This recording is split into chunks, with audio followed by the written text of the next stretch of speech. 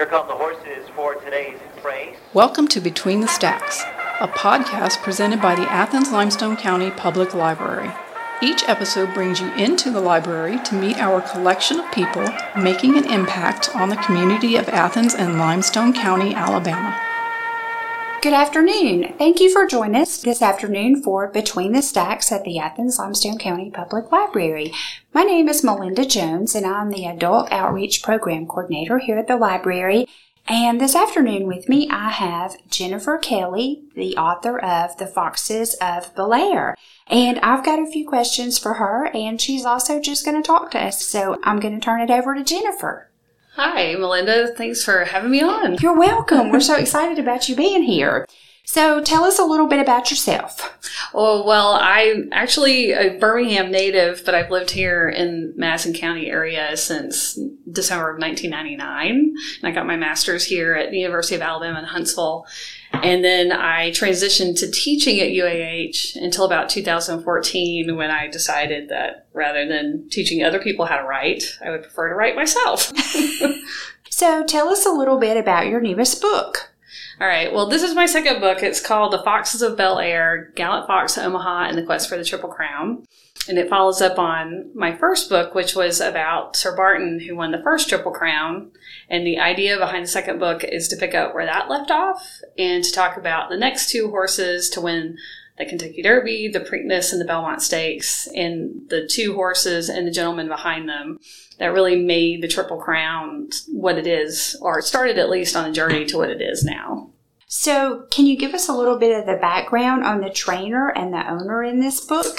All right, the owner is a gentleman named William Woodward, who was a banker that was born in New York, but inherited a estate in Maryland called Belair from his uncle.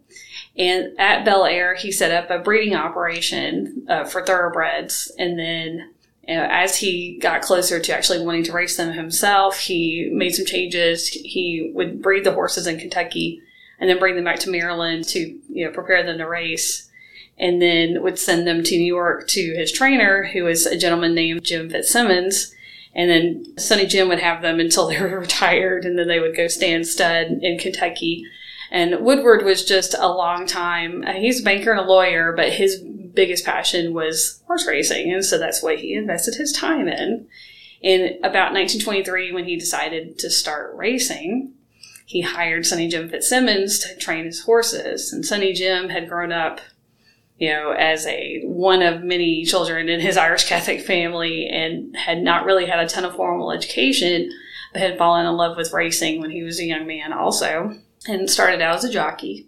And then when he grew too big to be a jockey, he became a trainer. He owned horses every now and again, but mostly he trained for William Woodward and for another stable until he was in his 80s. And then retired and passed away, I think, a few years later in his 90s. So he had a 70-year career as a trainer. That's amazing. Right. Wow, that's really amazing. So racing is mostly an aristocratic sport. Do you address your thoughts on that? Is that true? I mean, what do you think? Kind of tell us about it. Well, racing started out as an aristocratic sport because generally the only people that had the means to actually have horses that you could use for something other than work were aristocrats. So it is called the sport of kings for a reason, because it started with kings in England and the aristocratic section over there. And then when it came to the United States, honestly, there's a range of people who do horse racing. The primary ones that you're going to see with the most means and the most opportunity are the ones who do have quite a bit of, wealth or other opportunities behind them.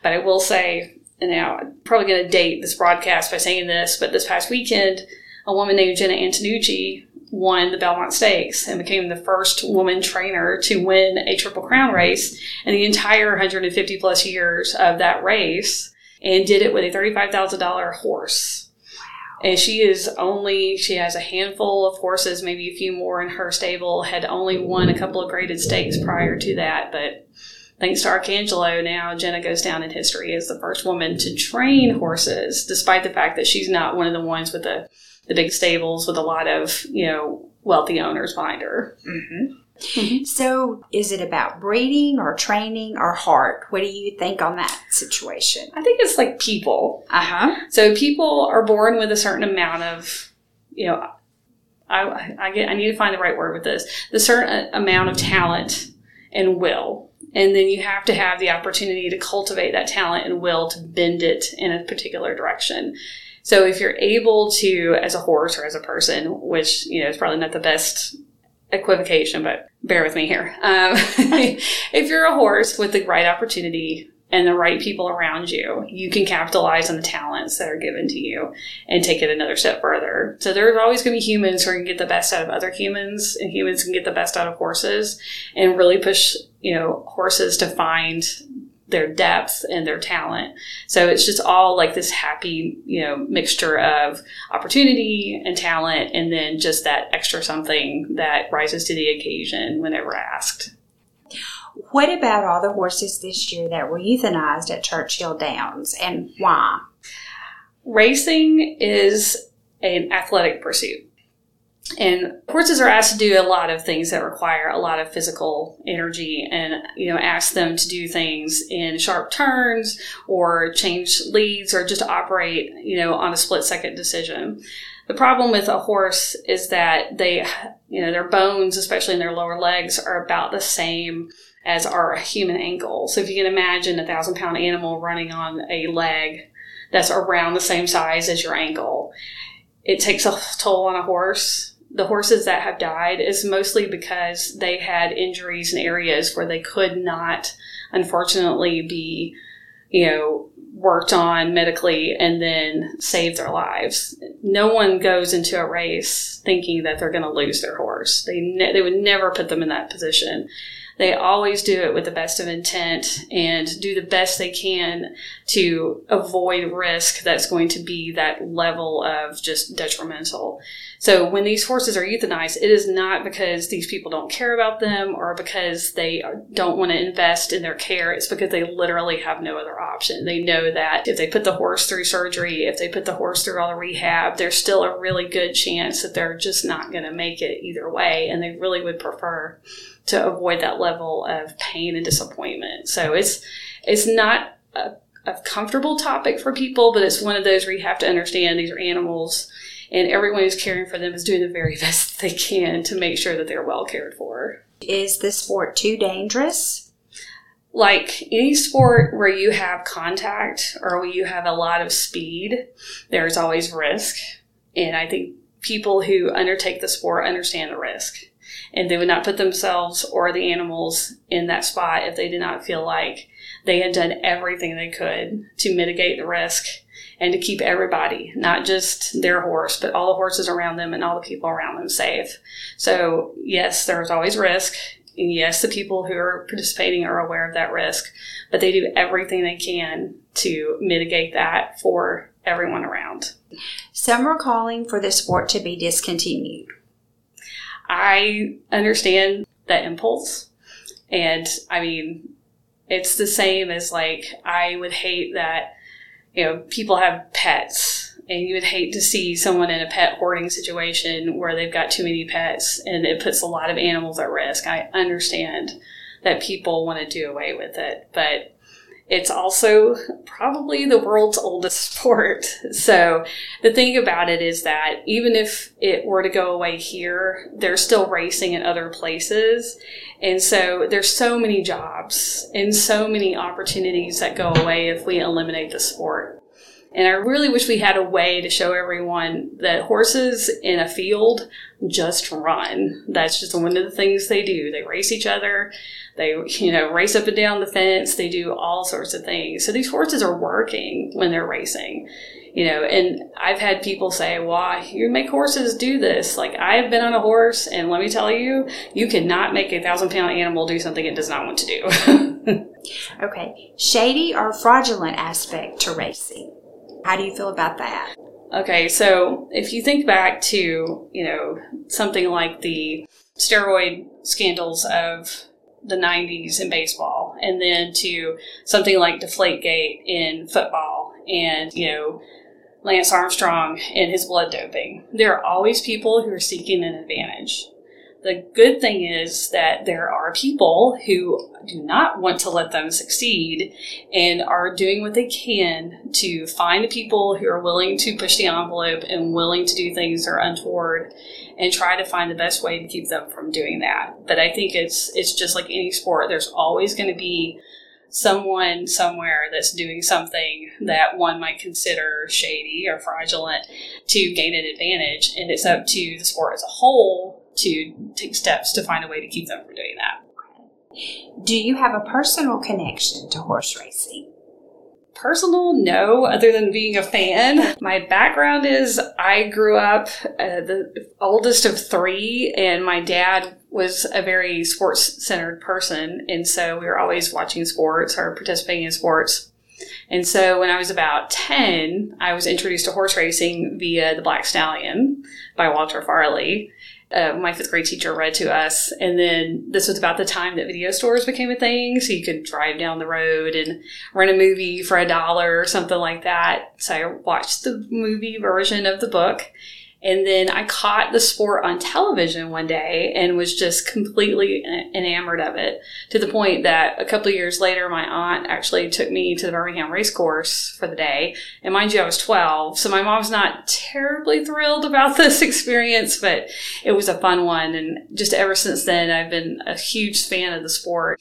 And I own shares in a couple of racehorses recently, which is something that my husband and I did. We spent a couple $100 and bought shares in horses that are now retired. But for the most part, my connection to the sport is first as a fan and second as a professional, both as an author and a writer.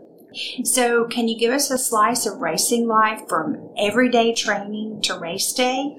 Oh, man, that's a good question. I have done my best to be on the backside to watch this, and you can watch plenty of YouTube videos and whatnot. They'll give you a glimpse of it. But people who work in horse racing get up really early in the morning, which is not my jam. So it's one of the reasons why I do not work on the backside, but I will if I need to. They get very early. Horses will go out and work out in the early mornings, sometimes as early as 5 or 6 in the morning. They will jog or breeze or whatever they need to do to prepare for the race, just like any of us, if we were preparing for a 5K, would do some practice runs. This is the same thought process.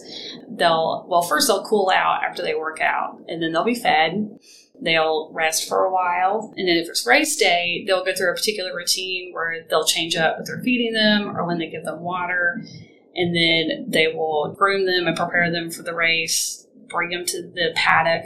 The paddock is usually a circular area where they have little stalls. The trainer will put the saddle on them, and then they'll wait for the jockey to come out. The trainer will speak to the jockey and give her instructions on, what to do during the race based on who they're racing against and the particular track and whatnot. And then the jockey will mount. They will walk out to the racetrack in what's called a post parade, where they will walk around in a little circle near the starting gate. And everybody in the crowd gets a chance to see them for the last time before they walk into the gate. They'll line up behind the starting gate, and some employees called assistant starters will bring the horses in, and then they will close the doors in front and behind them, and they will hold the bridle while they're waiting for the starter to push the button. And then as soon as the starter hits the button, as soon as everybody's set, he will hit the button, and then they will go. Wow. So you've seen this happen lots of times. I have. I was at the Kentucky Derby this year, so I saw my share of it. And then I was in Maryland this past weekend, and I watched mostly racing on TV, but I did watch a couple of races at Delaware Park while I was there. So what is it about horse racing that is so captivating? I think it's any sort of connection to achievement, to the thrill of achievement. And I'm going to go back to Arcangelo and the Belmont this weekend. It is innately human to seek out moments where people rise to the occasion or where animals rise to the occasion. So you can follow a story. This is a horse that was not very, expensive. He needed extra time to kind of grow up and to find out what kind of a horse he was going to be. He started later than most 3-year-olds do. He only ran once at 2, and his trainer was very patient with him, let him grow up and kind of get a feel for what his job is. And then it comes to the Belmont. He's not a favorite. He was definitely on people's radar. He's not a favorite. But the fact that it was a woman trainer, the fact that it was a small stable, and the fact that this was a horse whose sire was deceased in 2020, it made everyone get really excited about that story. So watching him progress around the racetrack, under his jockey who had never won the Belmont either, very patiently sit there and wait for the moment and just find his spot and just boom and run away. It's thrilling. And it's like any other championship moment, whether you're watching the World Series and you see the last pitch and everyone on the team just throws their gloves up in the air, runs toward the mound, or basketball when, the last shot goes in and the clock expires. You're just like, yeah, all right, Super Bowl, whatever is your sport where you get that rise. It is seeking that moment of just something that connects you to the larger experience of being human and engaging in something that asks you to do more than you've ever been asked before. Very interesting again. Well, thanks so much for sharing all this with us. We appreciate it. But before we close out, I just have a couple of questions for you. So tell me what you're reading right now. What's your favorite topic? What genre? What do you enjoy? Tell me what you're reading. The problem with being a working writer is that reading is kind of tough, because I spend so much of my time reading to do my job. So by the time I get to the free time to actually have for myself, I don't always have the need to just jump right into reading a book. So at present, I am still reading the latest Outlander book because I have not been able to put enough brain space together to, finish it. But that's what I'm working on. And when I'm not reading about, the stuff that I will read about horse racing for fun because that's how much I love it. When I'm not doing that, I'm reading an Outlander book, or I really like nonfiction because I like learning. It's been so long since I've been able to read for fun that when I knew you were going to ask me that question, and I was sitting there going, I honestly can't remember. I know, that's the problem. Sometimes we're all just so busy that we don't have time to do what we enjoy. So, well, we appreciate you coming today and talking to us, and we can't wait to share this with all our audience. So thanks so much. Have a good afternoon. Thank you, Melinda. Post time is 7 minutes out. You've been listening to Between the Stacks, a podcast from the Athens Limestone County Public Library. To hear other recordings from our Library Voices podcast series, check out our website at alcpl.org.